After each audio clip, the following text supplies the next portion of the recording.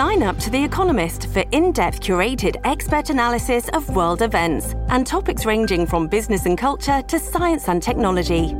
You'll get the weekly digital edition, online-only articles, curated newsletters on politics, the markets, science, culture and China, and full access to The Economist Podcast Plus. The Economist is independent journalism for independent thinking. Go to economist.com and get your first month free. This episode is brought to you by Shopify. Do you have a point of sale system you can trust, or is it a real POS? You need Shopify for retail. From accepting payments to managing inventory, Shopify POS has everything you need to sell in person.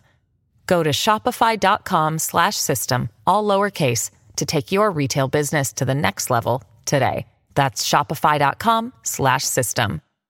Hello, everybody. This is Marshall Poe. I'm the editor of the New Books Network. NBN listeners like to read books and buy them. So we thought we'd tell you that right now, our friends at Princeton University Press are having a remarkable site-wide sale. You can get 50% off books, including ebooks and audiobooks, with the code 50, F-I-F-T-Y, at checkout until May 31. You can save some real money on Princeton University Press books. I encourage you to go there and check it out. Welcome to the New Books Network. Hello, everybody, and welcome back to New Books in Middle East Studies. I'm James Dorsey, co-host of the channel. Today, we'll be talking to Jason Pak about his book, Libya and the Global Enduring Disorder. Few people are better positioned to discuss Libya, but what Jason does in his book, and hopefully will do in this interview, is take us beyond Libya to place the tortured country at the center of what he calls the global enduring disorder, and what could be the birth pains of transition to a new world order. Jason Pak, welcome to the show. Pleasure to be with you. Let us start off with describing how you got interested in the Middle East and what your journey was towards writing this book. Well, thank you, James.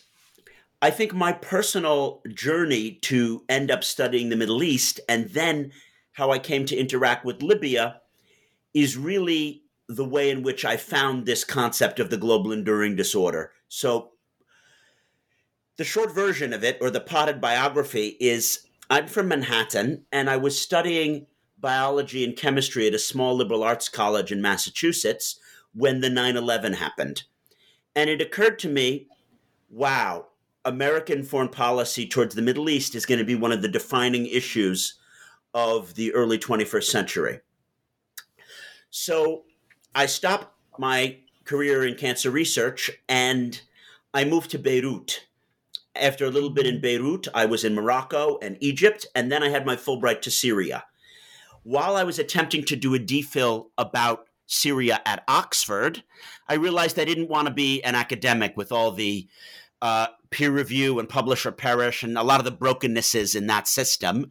I wanted to be making a difference and impacting the world and how policy was made. And it's having been in that rough and tumble, initially being recruited by a consulting company to work in Libya and living there in 2008-9 and experiencing the craziness of the Gaddafi regime, which was dissimilar to what I had imagined, and all of the bizarre economic inefficiencies, to then working in Washington, helping American businesses protect their interests in Libya in the late Gaddafi period as the number 2 of the U.S. Libya Business Association, and then later as the executive director in the beginning of the Trump years. I have seen how the omelet is scrambled when it comes to a Western business wanting to get their back payments taken care of, and how they lobby both the Libyans and the U.S. to get the central bank to honor their letter of credit. And I have also seen how different media optics about Libya inform how US and UK policy is made. So my intellectual biography here is as a doer. Yes, I studied at Oxford and then Cambridge, where I didn't finish the doctorate on both occasions, and have read a lot of particularly history about Imperial Britain. So a lot of my understanding come from the kind of William Roger Lewis and other key figures on imperial engagement with the Middle East. But it's the doing aspect that allows me to critique the Richard Haases and the other IR theorists like Eikenberry and the realists who have their idea about the balance of power, because I lived it and there is no balance of power. So my idea of the global enduring disorder emerges from being in the rough and tumble of policy formation. Let's get in that sense, and you've obviously led the way into this. Define for us what you mean with a global enduring disorder. Sure. My view is that we are no longer in the post-Cold War world. We're in a new era, which for most people doesn't yet have a name. And why is it important to name an era? It's because the global system has certain rules. So if we look at the Cold War as being a kind of asymmetrical bipolar world order, and the post-Cold War order as being hegemonically American, working with American allies to set the terms of trade and various political and military institutions, we're now in a new era. And in trying to name that era, I came up with the global enduring disorder because I don't see us as being in a multipolar world order as many of the other theorists do. And I don't subscribe to what's called the China rising paradigm, the Pomeranzian kind of view, because that view, as well as multipolarity, would make people believe that China orders the world or is seeking to order the sphere in which it grows to have more influence. I don't see that. Yes, Russia contests American control and dominance in places like Ukraine, Belarus, the Baltics, the Caucasus, and the Middle East. But I would argue they don't order it, they deliberately disorder it. Then, certainly looked at from the Trump years, but I would say that this is true going forward, even into Biden and beyond, I don't see America as a reliable pole of order, protecting a free trade and institution-based international system. Rather, many American corporations, as I talk about from my personal experience in the book, as well as policymakers and the very nature of one of our two political parties, and to some extent the other political party as well, are happy with a disordered world in which America is no longer the global policeman, nor the order setter. And then if you look at international institutions like the UN, IMF, and World Bank, they're no longer fit for purpose. These are post-World War II Bretton Woods institutions that cannot handle the globalized complexity we live in now. So I see multiple poles not trying to order the world, but some of them trying to disorder it. And this situation of entropy is, to me, a global enduring disorder. Enduring doesn't mean that in the 22nd or 23rd century it'll still be going on. It merely means that it has forces right now which promote the disorder to continue. It may only continue for 10 or 20 years, and then a new constellation with a new hegemon or an alliance will come into being. But for now, there are forces driving towards the continuation of this disorder.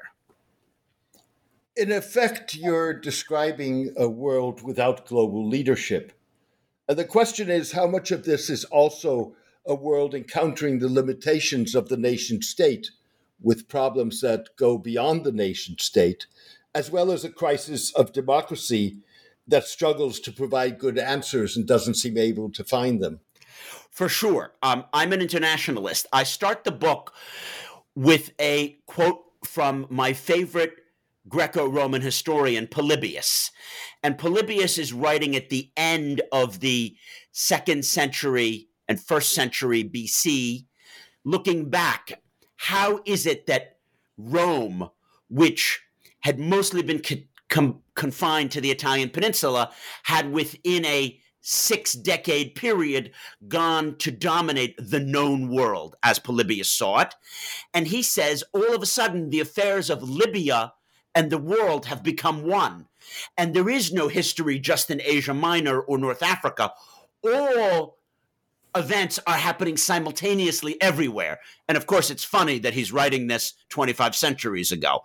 But my argument now is that whether it's tax havens or climate change or even crises like Libya and Ukraine, these are truly global issues. And many people, particularly in the policymaking sphere, say, well, yeah, of course, there's a Turkish Emirati competition over Libya and there's a Russian-American competition over Ukraine, but they're not global issues because, they're regional and it's the regional powers that predominate. And I would say no. They're collective action challenges. And I define this in the book as a very important theoretical thing that we historians of American and British empire and American and British imperial systems don't think about enough. When you have a hegemon, the hegemon sorts out the allies. Yes, like with the Iraq War, the French or Germans can sit it out, but they couldn't actively undermine the NATO alliance from within it. That's not how things are now. We have an alliance, but Italy and France are on opposite sides of the 2019-2020 war for Tripoli. And the idea that two main European NATO EU powers would be on opposite sides of a hot civil war, this is new.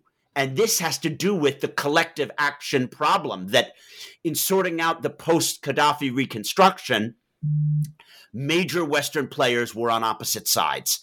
And this is an indication that we are in this global enduring disorder and everything is about collective action. And it's not about regional systems anymore.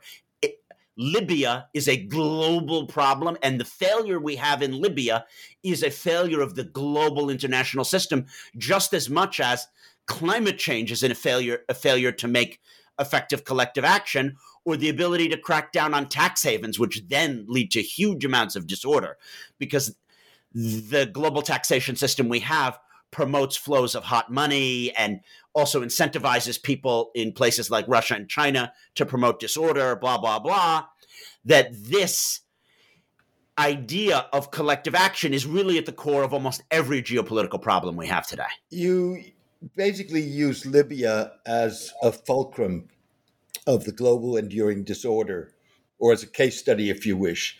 Yes. The question is Libya unique, or could you have just as well used Syria, Yemen, Ukraine? I think the answer is both. I'm a Libyan exceptionalist, and I do think that Libya is the archetype of certain economic features which I term as semi-sovereign institutions. But for looking at the global enduring disorder, I think Ukraine would be equally good. Syria and Yemen are a little more peripheral to the international system because they don't export a lot of hot money. Syria and Yemen are not wealthy countries, and they're not as entangled with the global Fortune 500s for obvious reasons. But Ukraine is, and Ukraine has its important gas transit revenues that lead to similar semi-sovereign institutions that Libya has. And why are these semi-sovereign institutions so important to understanding the global enduring disorder? And this is because Libya contains within it, as does Ukraine, a microcosm of all of the key dysfunctions: migration, jihadis, hot money, distorted economic prices whereby billions of dollars of capital are in semi-sovereign, semi-capitalist entities which don't actually try to turn a profit, but try to protect market niches that then lead to the concept I term neo-mercantilism and the psychology of neo-mercantilist actors, which is incumbent psychology. So, I don't think Libya is unique in terms of its relationship to the global system, nor its microcosm of being a kind of way we can do a case study of the global enduring disorder. You've touched on this already, but I, in some ways, would like you to expand on so in the book, you give a detailed description of developments in Libya and you basically say it's a lack of coordinated collective action, a lack of perseverance, and a failure to tackle root causes. Can you expand a little bit more on that? Sure. So this book is structured in a different way from most trade or academic or crossover books, in that I give personal anecdotes, then I extrapolate concepts, and I back up those concepts with extended excerpts of previous think tank scholarship.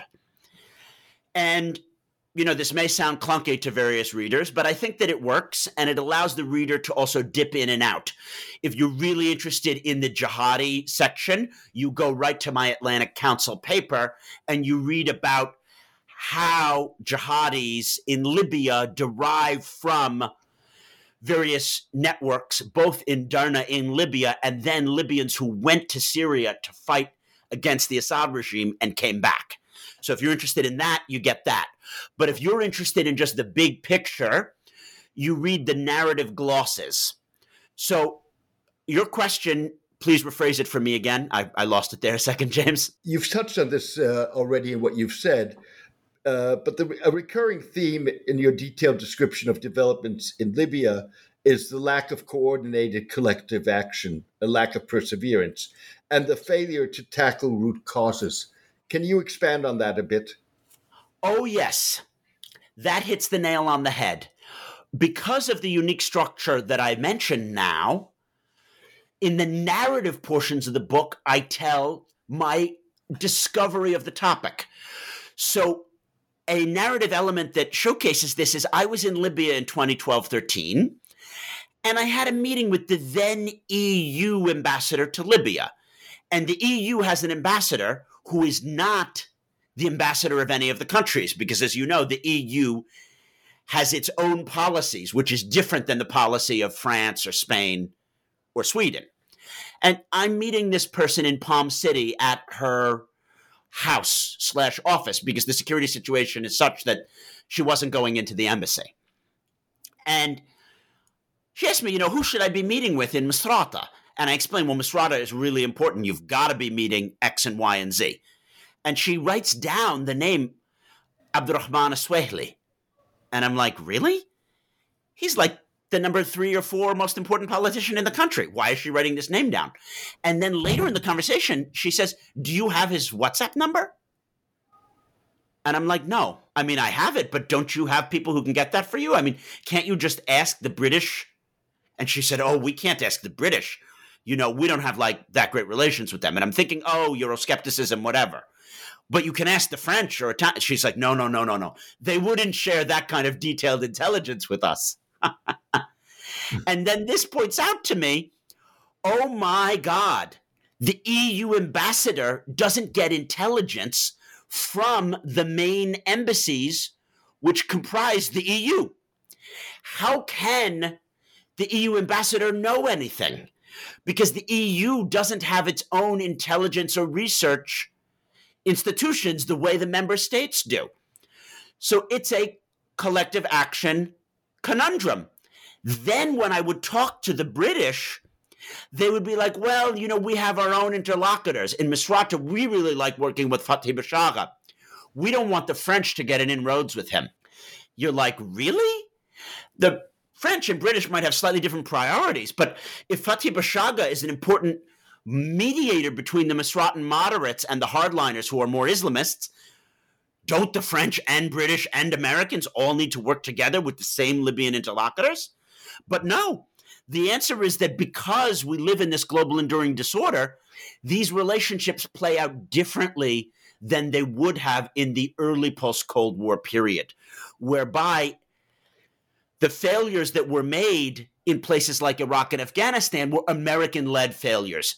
Yes, the British may have made their own dysfunctions in Helmand province or in Basra, but they were at the behest of the Americans or to carry favor with the American military. And in fact, it's been unpicked that a lot of the decisions in Helmand and Basra by the British were attempting to be overzealous to Pentagon desires. That's not what I'm talking about here. We're in a different period. The Americans or the UN or the EU were not running the show in Libya.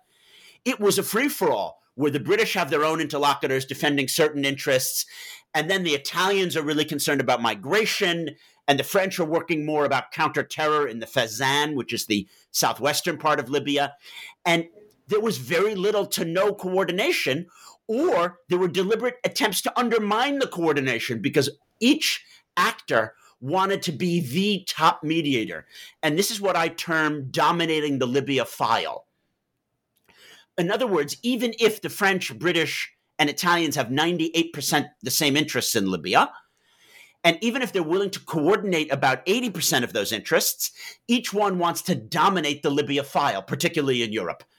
And therefore, it's like, well, if the Italians had the Palermo conference, we need to have a Paris conference and show that North Africa is a French sphere of influence and we're the dominating, coordinating power. And then the Russians are like, well, we can have our ally in Haftar on our aircraft carrier, but we can also have Siraj, even though he's a rival to us, we can have him to Moscow to show that we're the coordinating power. And you can just see by the stories of looking at Libya how this kind of coordination complexity plays out.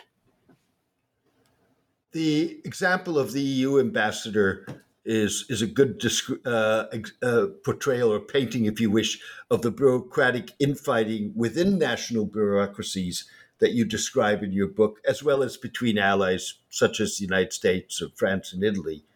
And all of this affects Libya. This is the kind of infighting that has been a continuous fact of life that existed long before the dawn of your global enduring disorder. So what makes it now different or more significant than it has been in the past? Of course, global politics has always been characterized by a degree of order and a degree of disorder. There was never a period of order and then a period of complete disorder. It's a question of degree. You have to keep in mind that when the Americans and British were on the same side in World War II, of course, the Americans were trying to push the British out of empire and were undermining them with the Atlantic Charter for the post-Cold War world order. And even as America was the dominant power in the early post-Cold War years, there was infighting between the Pentagon and the State Department, who had different plans for the Iraq misadventure.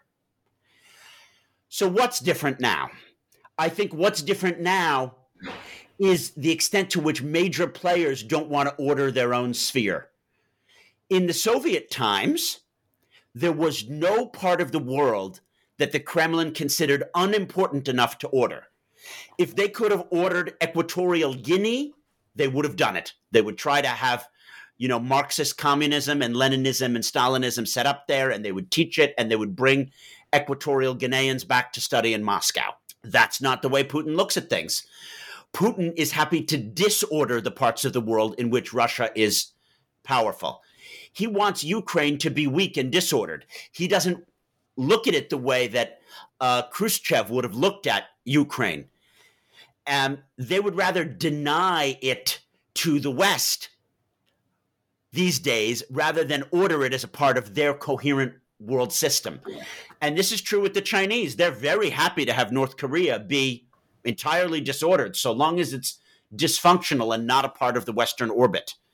So I think there are various factors here that are also enhanced by globalization. We have a multiplicity of actors now. As you know, anyone can create news. Anyone pretty much can do oil and gas deals. It used to be that American technology, even the American miners like Marathon and Hess, were light years ahead of other countries' oil and gas capabilities, but it's not the case anymore. Eni and Total are as technically advanced as ConocoPhillips. In some cases, they're more advanced. And then even Sinopec in China can do oil and gas deals in a ways that Western majors can do, and that's quite different. Then also the amount of global capital. It used to be that first London in its imperial heyday, and then New York / the US had just so much more capital sloshing around that when you needed a capital intensive thing, you couldn't go to the Chinese to solve your capital-intensive problem. Well, that's not the case anymore. It's not just the Chinese and Japanese and Russians. There are private individuals who have billions of dollars of capital that can be deployed, which can swing geopolitical conflicts, but can also provide the seed capital to do the oil field services transaction that you need. We have a multiplicity of power centers like has never before existed in human history. And we have complexity of challenges like tax havens and climate change in a way that we never could have had in the British imperial heyday. Capital was far more concentrated, and it was a lot easier to understand how it was working. So when the British needed to do certain kind of taxation, well, they had the gold standard. The world operated on the gold standard. And the ability of the Bank of England to control the money supply and to affect things. There is no one power, not the Federal Reserve Bank, not Goldman Sachs. We live in this multipolar, more disordered world. And that's how I would push back against people who say, oh, well, there's always been degrees of disorder. And it's like, yes, that's of course true. And there are degrees of order now. And the UN does do some things well, and the US and NATO still do certain things that order the world. But relatively, the forces of multipolar, contributions and the forces of disorder have more power than they've ever had in human history. You focus in the book on two phone calls, one between President Donald Trump and Libyan rebel leader Khalifa Haftar, and another between Trump and Ukrainian President Volodymyr Zelensky. And you use them as examples of the United States keeping its options open and deliberately sowing discord. Can you explain a little bit more how they did that and how they sowed more discord? Sure. Well, the July 25th, 2019 phone call is a little bit more famous than the April 15th, 2019 phone call to Haftar. But watching these phone calls be leaked and then investigated shows me what happens when a player comes into the most powerful position in the world, which is still President of the United States, and he acts differently than any other president in American history by trying to disorder his own institutions.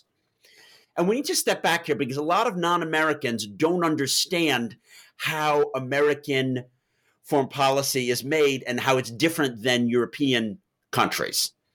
In America, the head of the executive branch appoints his own officials, his own friends, to head things like the EPA, the Bureau of Energy, and the State Department. So whether it's Rex Tillerson or Pompeo, Trump appointed that person. And hence, if W. Bush wanted to have a certain policy, he had appointed Condoleezza Rice or Colin Powell, and they can make that policy happen for him. Trump did something different. He appointed Rex Tillerson, but then he did shadow policy anyway and undermined the State Department, even though it was run by the very person he had appointed. So I bring this idea of shadow policy into the book because it's very weird for the leader of a democratic country who can appoint the head of an institution to undermine exactly that institution. But this is what was happening. Trump was constantly dumping on the State Department and using Jared Kushner to have side deals with the Emiratis and Saudis to undermine the official policy towards Libya, even though Tillerson or Pompeo were conducting the policy that Trump asked them to do. And this is what's going on with these phone calls. We had an official State Department policy towards Ukraine or towards Libya, which recognized the official governments.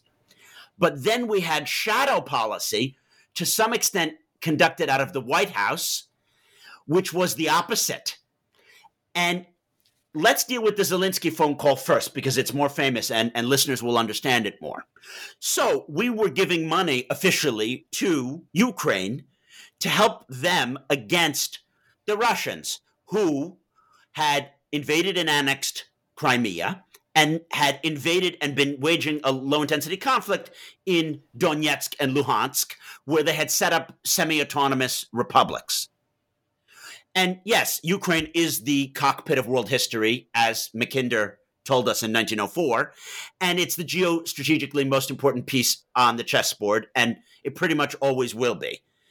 Therefore, we can't let Putin conquer it. NATO and our allies were giving training and lots of advanced weapon systems to Ukraine, both under Poroshenko and under Zelensky. It is therefore surprising that Trump decided to have a phone call in which he threatened Vladimir Zelensky with cutting off that funding and that military support if he didn't produce the dirt on Biden and the Burisma affair about Biden's son, Hunter. Because this is undermining official State Department policy.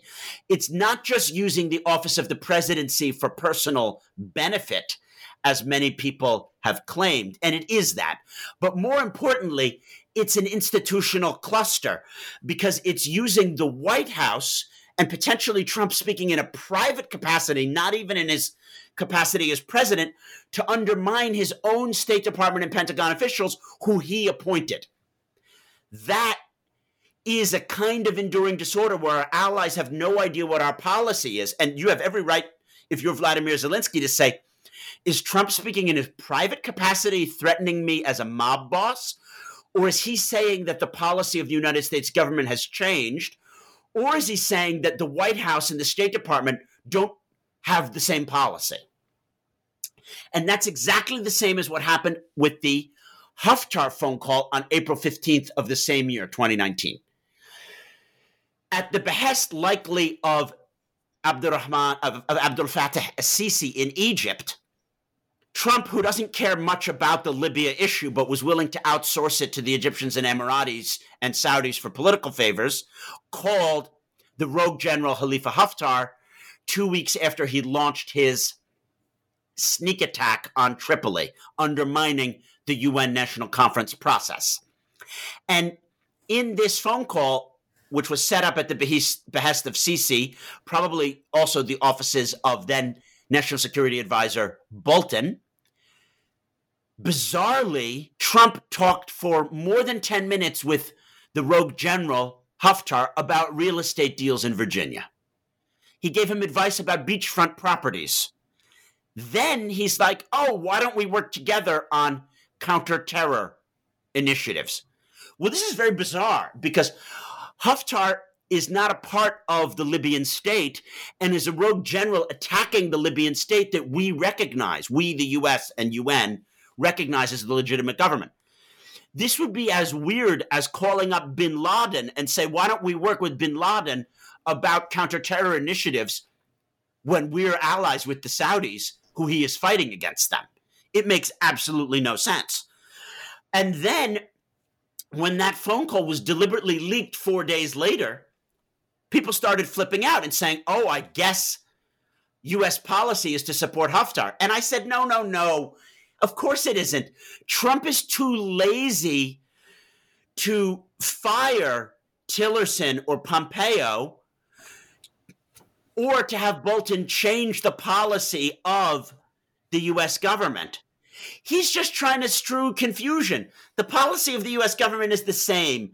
Yael Lempert at State set that policy a long time ago. And, we recognize the GNA and we're going to work with Siraj and we work with the U.S. We work with the UK and UN on these issues.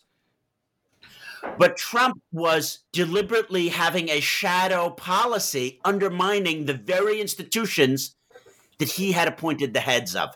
And this is these two phone calls are great microcosms of the enduring disorder because you have a guy at the White House, and you also had one at number 10 later, Boris Johnson, who were undermining the very institutions that they had appointed the heads of.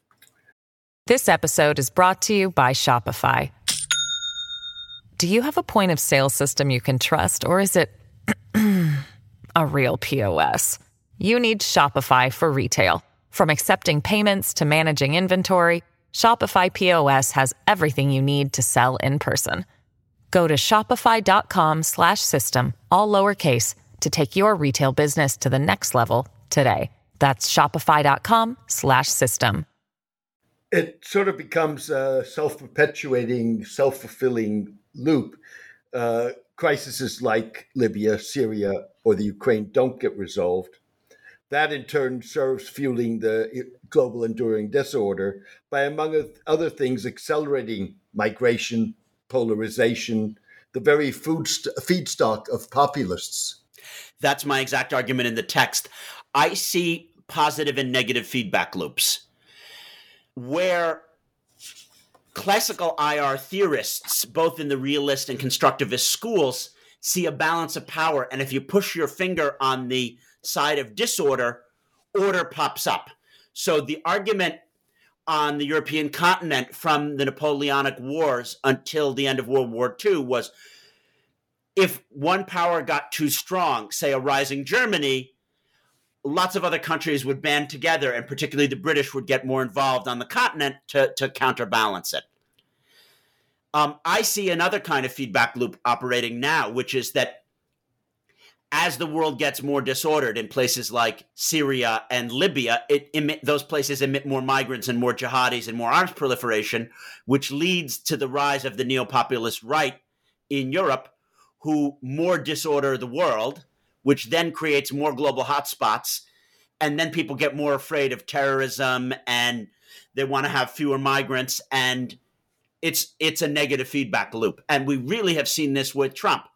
I don't think there could have been the rise to power of Trump if Ambassador Stevens, my good friend, was not killed on September 12th, 2012, because only neo-populists like him or Congressman Jordan or Senator Crowley would be willing to stir up so much chaos and blame it on Hillary and have their fans chant, lock her up, and say that somehow Emailgate meant that Hillary was responsible for the death of the ambassador, which is crazy, of course. And other factors that have been going on in the world system, like, the fear of the loss of jobs to Mexican migrants. This is not something that the Jeb Bush and Romneys could mobilize in such a racist way, saying that Mexican migrants are criminal rapists who are coming to steal your jobs. That's not something that Romney or Bush, Jeb would utter. So these disordered world situations have this negative feedback loop because they lead to political decision makers coming into power like Boris and Trump, as well as Erdogan, Putin, and Bolsonaro and Orban, who then don't try to solve problems. They try to reinforce the very problems that they got into office claiming to solve. And this is the populist paradox that we've always had. And I think neo-populists are a little bit different than classic populists, because classic populists, the Mussolini and Hitlers, have solutions. They may be very ugly solutions like kill the Jews or conquer Ethiopia and, have a second or third Roman Empire. Not something that we would like, but they're solutions. But neo-populists have no intellectual capital. They haven't written the Mein Kampfs, and they have no real policies. They just want the crisis to continue long enough that they can get elected for the next cycle, so the crisis can continue long enough. And I think if we understand Trump and Johnson in this way, it really explains a lot about how Brexit and Trumpian policy work. They don't really provide any solutions for, the left behind white working class people that they appeal to. They only prolong the crisis so that they might vote for them at the next election. It strikes me that we may be dealing with two phenomena rather than just one, which leads to the global enduring disorder. So on the one hand, you have those who are interested in disorder, for example, Donald Trump or populists, neo-populists in the West. But then you have the Russian and Chinese presidents, Putin and Xi Jinping, who on the one hand still think in terms of the absoluteness of the nation state as the organizing principle of an international order, but at the same time define their states increasingly not as nation states, but as civilizational states, which have both internal and internationally shifting borders, which in and of itself creates disorder. Wow, that is very interesting. Yes, Putin and Xi have a lot more intellectual capital behind their ideas than Boris and Trump, no doubt about that. And they do appeal to things like the Ruski Mir, which I talk about in chapter 3 on disinformation. And yes, they have a greater vision. I think that they do want to disorder the world, though, in similar ways, because they think that they're more likely to thrive in a disordered world. The Chinese response to the pandemic, to conceal it initially, and then not to share a lot of their information about how they had it under wraps, is because they're going to benefit from a situation in which the West is disordered and our economies were thrown into chaos. There is no doubt that when Russian information operatives work on a place like Georgia or Ukraine or the US election, they're not so concerned about who wins or loses, but they're concerned that the faith of those populaces in democracy and in news outlets and in, just civil society organizations is called into question. And therefore, the fissures that we've seen between black and white, between rural and urban, these are exactly these fissures that the Russians would love us to have in our society, because they're not so much concerned with outcomes as with the weakening of our institutions. And in the book, I say that if you look at a place like Libya, you see what happens when there are no functioning governance institutions. You have this question of not dealing with root causes. And I kind of dodged that earlier when you mentioned it, just because it was such a complicated one, but I'm happy to share why I think the West doesn't deal with root causes. Well, let's do that connected to another idea that you've postulated in the book, which is essentially the only way of resolving the enduring global disorder is the construction of a new world order. And you say that can only be done or requires grassroots pressure. And perhaps you can look at connect your the response on the issue of the root causes to how do you see that grassroots pressure effectively being deployed? Sure, you're right. Those questions are interlinked. Back to root causes. When you have the 4-year election cycle or the quarterly earnings report, it's really difficult to deal with root causes because you have the electorate or your shareholders screaming for results. But the British and American imperial systems worked because they had a lot of consensus at the top. If you look from Palmerston all the way to Churchill, there really wasn't much of a difference between Tory and liberal foreign policy towards the empire. Even Attlee wouldn't have had so much of a difference. You want to keep the British position strong and the pink areas of the map there, and benefit from the imperial system to keep London as a global financial center, for our manufacturers to go out and for capital to come in. Then all of a sudden, as Britain, is on its decline, you have different policies between Labour and the Tories towards empire. This is what we've seen in America. Eisenhower and Nixon and JFK, pretty much the same policies towards the Soviet Union. But as we're in our decline phase, Obama, as opposed to W, as opposed to Trump, as opposed to Biden, wow, we're getting divergent foreign policies.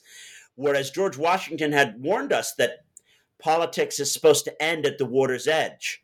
But in declining empires, when people are fighting over a decreasing amount of spoils, this is a natural phenomenon. It was happening in the late Third Empire in France. Of course, in the heyday of French Empire, there was consensus.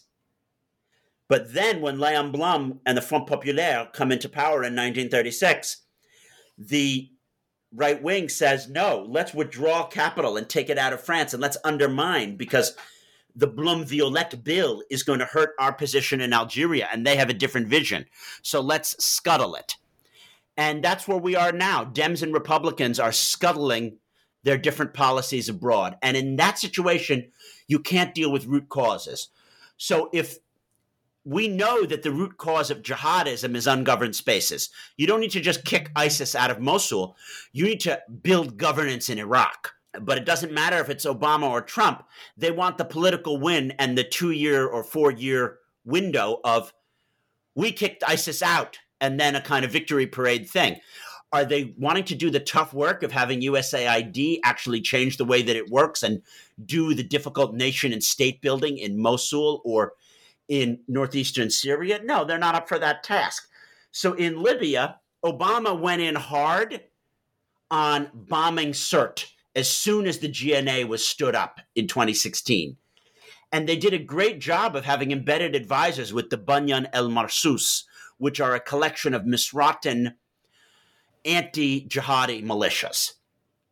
It was not that much covered in the Western press, but it was very successful. And yeah, the Libyans did the fighting on the ground, but it never could have happened without the American sorties and reconnaissance efforts. But did we think long-term here? Did we have a siege of Sirte by sea and have an envelopment movement to the south of Sirte so that the fighters couldn't flee just to Wadan and Hoon and then reconstitute themselves in the desert? No. It was, let's get the optic of getting ISIS out of Sirte, declare mission accomplished, and get out of there. When this was a huge opportunity to deal with the root cause of ungoverned space, because Libya, since the fall of Gaddafi, has been an ungoverned space problem. It's not a jihadi problem. The root cause is ungoverned space. Libyans are not traditionally attracted to Salafi jihadi ideas, and it's not something that is indigenous to Libya. It comes from various foreign preachers. Even Madkhali Salafism obviously comes from abroad. The Madkhalis follow a Saudi preacher, and it doesn't work very well with Libyan forms of Islam. But we had the ability to deal with this ungoverned space and radicalization problem, and we didn't. Obama just didn't want to be seen as being involved. And when it comes to these root causes, our Western allies don't either. They're like, oh my God, Libya is too difficult. My electorate is not interested in dealing with this reconstruction phase. So whether it was Cameron or Obama or Sarkozy, they wanted the boom, boom, one and done approach because they didn't want to be seen as doing another Iraq-style heavy-handed nation-building exercise. And therefore, root causes were completely ignored. And this is the case not only with the ungoverned space thing, but with how we approach a lot of economic issues. So my kind of real niche expertise is the Libyan economy. And that's what I talk about in chapters 4 and 5 of the book. And I've invented the term semi-sovereign institutions to describe how the National Oil Corporation or the Housing and Infrastructure Board, or my favorite, the Office of Development of Administrative Centers, work in Libya, because they're not controllable by the prime minister and they don't answer to, say, the minister of economy or the minister of housing. And when we come to unpick what's going on in Libya, it's very clear that the mess of these various semi-sovereign institutions, each pulling in their own way and creating corruption niches, is the problem. We could be trying to reform the Libyan economy, but that's too difficult. So Western foreign policymakers are like, no, let's have a peace conference. Let's have the UN mediate elections. Let's, make sure that there's peace between East and West. Well, the only reason that there are militias in Libya is because it pays to be in a militia. Once you're in a militia, you can smuggle petrol, and refined petrol is subsidized because of the way that the semi-sovereign institutions work. And it's very lucrative to be in a militia. We don't deal with root causes. And this has to do with the West really not engaging and not being willing to deal with hard problems the way that British Empire or even American Empire in the early Cold War period would have gotten into the thick of it and said, this is a 20 or 30-year problem. We're going to invest the political capital to go after root causes. I want to stick with the militias for a second, but also with the economic issues, because you actually make quite a stunning statement in the book and you accurately describe how the Libyan militias squander Libya's wealth and its oil wealth particularly. But then you go on to say that it has deprived, or that they are depriving Libya of an oil-rich future. And I wonder and you say that they do that by appeasement. I wonder whether you can explain what you mean by appeasement, and why the consequences of what the militias are doing is so much more significant than simply financial loss and delayed development. So yes, the Libyan militias have denied Libyans their future as a wealthy oil state with a lot of human capital. Some people would argue Libya never could have been Kuwait at the center of the Mediterranean, but I think they're wrong. It could have.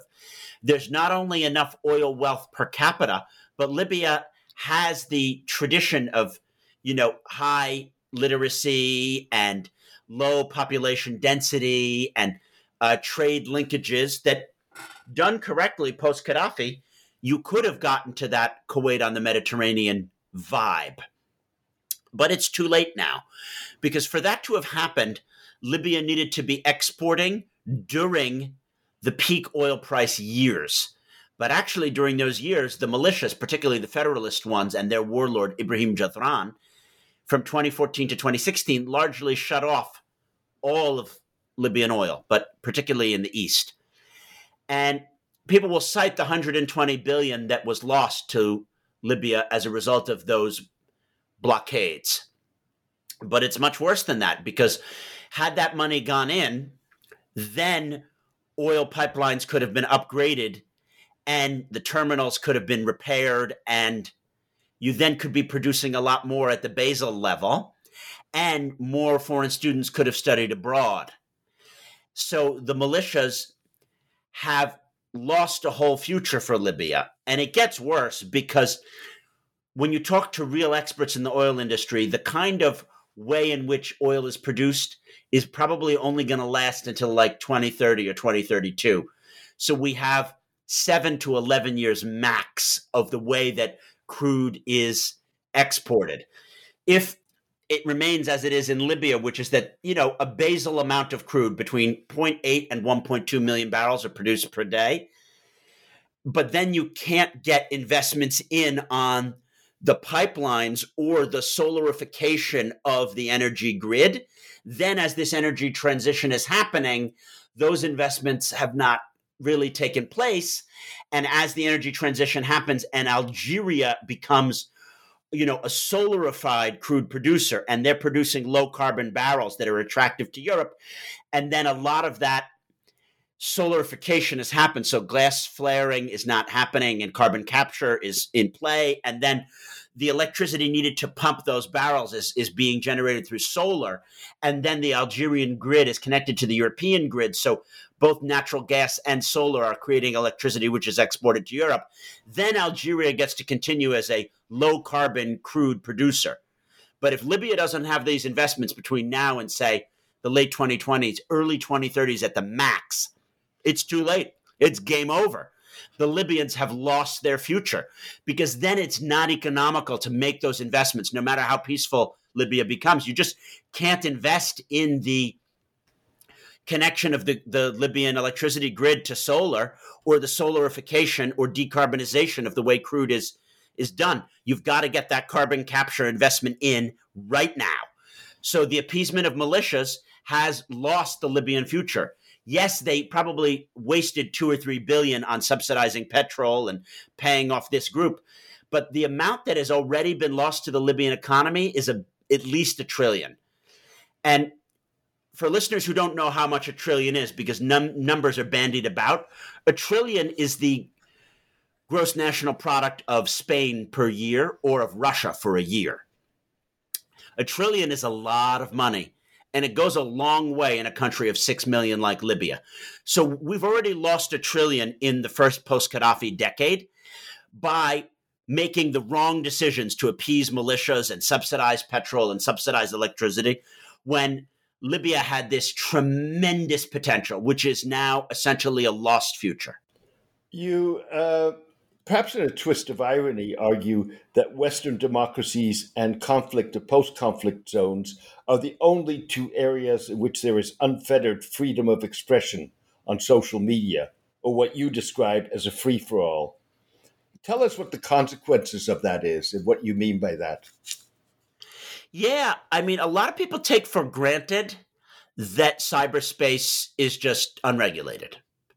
Oh, it's the internet. You can post any nude picture or say any crazy political opinion that you want. It didn't have to be that way. I think that radio could have been the model here. We have the FCC, which regulates our radio. Yes, you can buy a radio station, but you can't preach neo-Nazi hatred on your terrestrial radio station. Yes, when radio came into power, regimes, particularly Mussolini and Hitler, found out a way to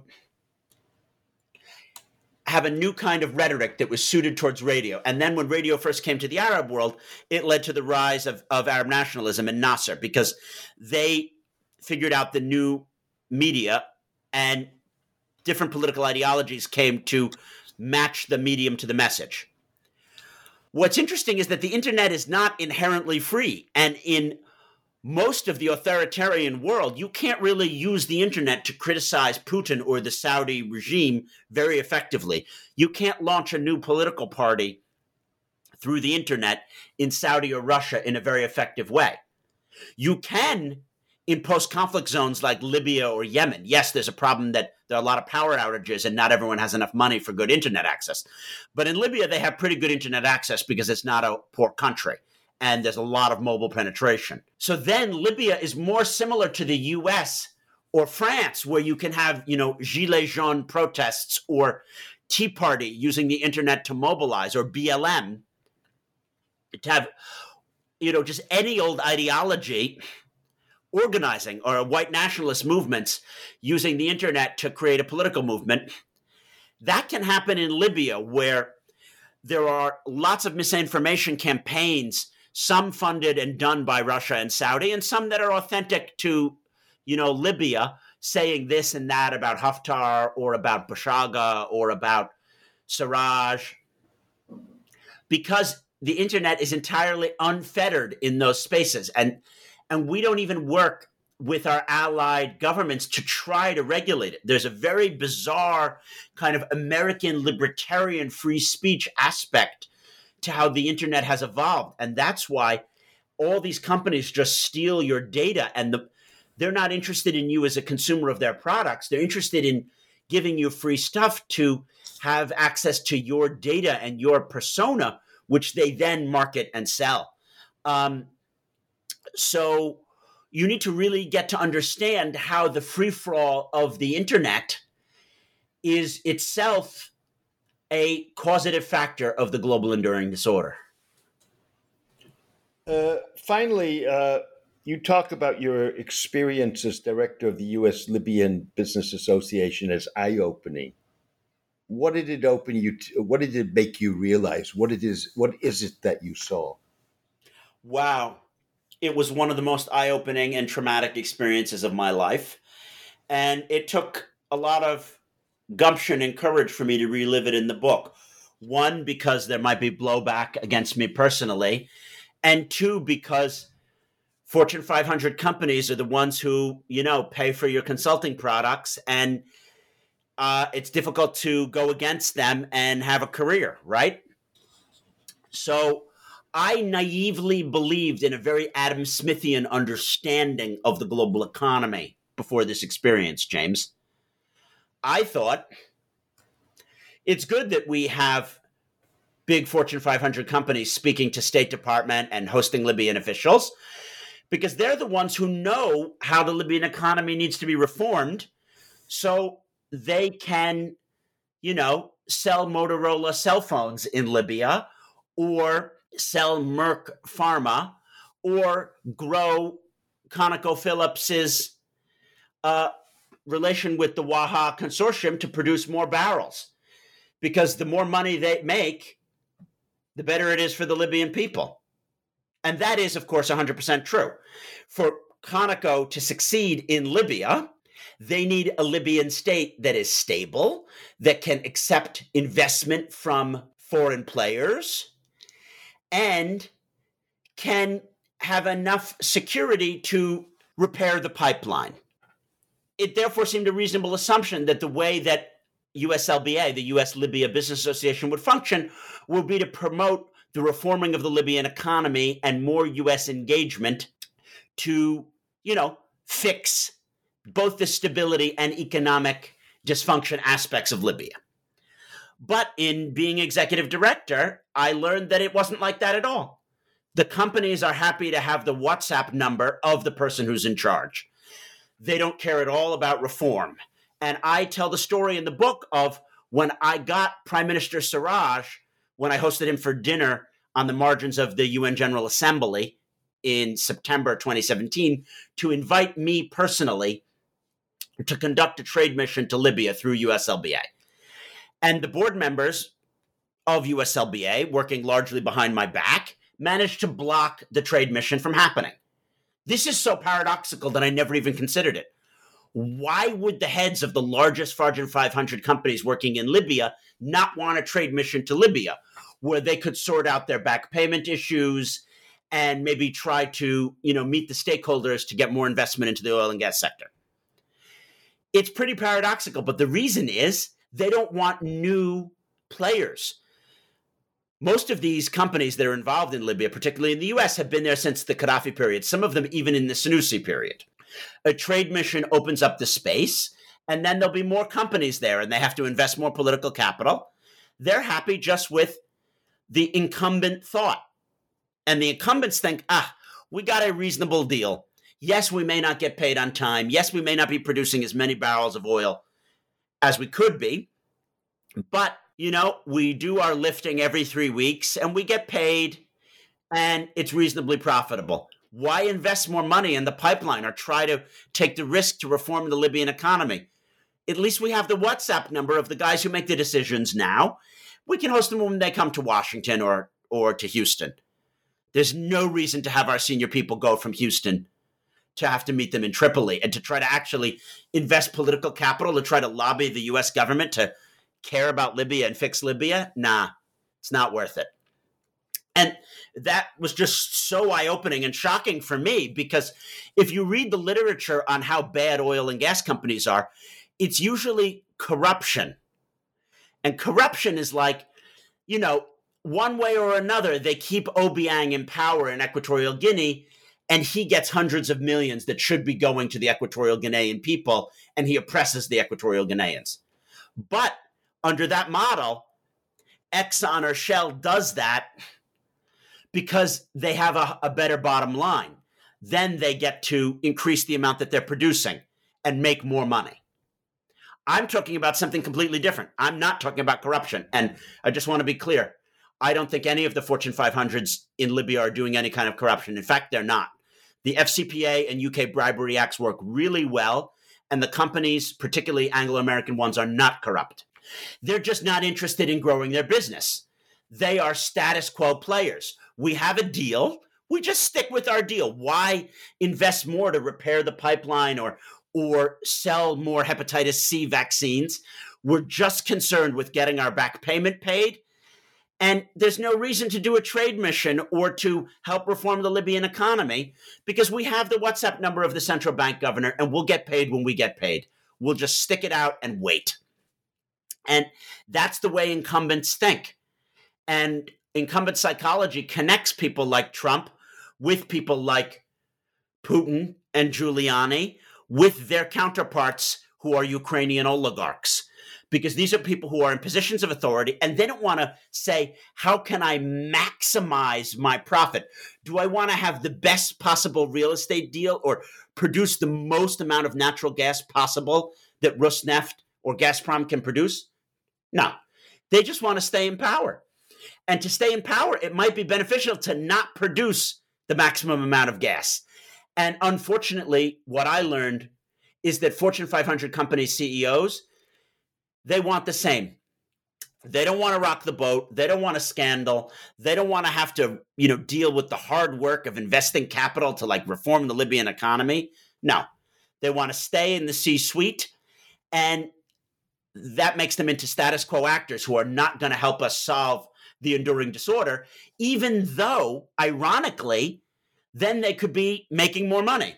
And to conclude this rather long-winded answer, it has constantly bewildered me why major American oil and gas companies don't get into the green energy and solar space.